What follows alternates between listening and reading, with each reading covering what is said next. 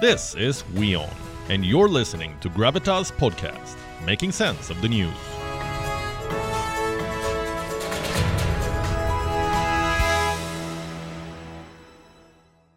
Before I end the show, I want to ask you a question. We know about Generation X, anyone born before 1980. We know about Generation Y, otherwise known as Millennials. We know about Generation Z or Gen Z. What comes after that? We've run out of letters, but a whole new generation is now emerging. The oldest of whom are on the cusp of turning just 10. Meet Generation Alpha. Why should you care? Because it is emerging as the most influential generation yet.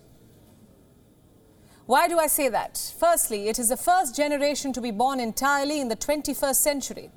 Think about that. They could be the kids of millennials or siblings of Gen Z.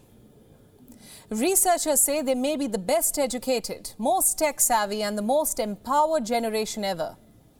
And so, they could be influencing lifestyle choices, yours, mine, family choices. What we should eat, how we should spend our money, how we should feel about emerging trends. You may be wondering, they're just kids, right? What do they know? You'll be surprised. While some of us have had to learn how to use technology, these are digital natives. They are the youngest consumers. They are aware of pressing issues. Try having a conversation with them. They know about climate change, changing trends, even war. They're well-informed and opinionated. The term Generation Alpha came from social researcher Mark McCrindle in 2008. He says this generation comprises more than 1 in 7 people. They are the key to the future. Within the next 4 years, they will outnumber the baby boomers. Many will live to see the 22nd century. There are more than 2.8 million of them born globally every week. So if businesses want to flourish in a decade from now, they must understand this generation. Well, it is ironic that the most important generation of the future shoppers can't even drive just yet. But they can definitely buy, and marketeers and social media analysts have caught on to it. Generation Alpha is armed with gadgets and they know how to shop online.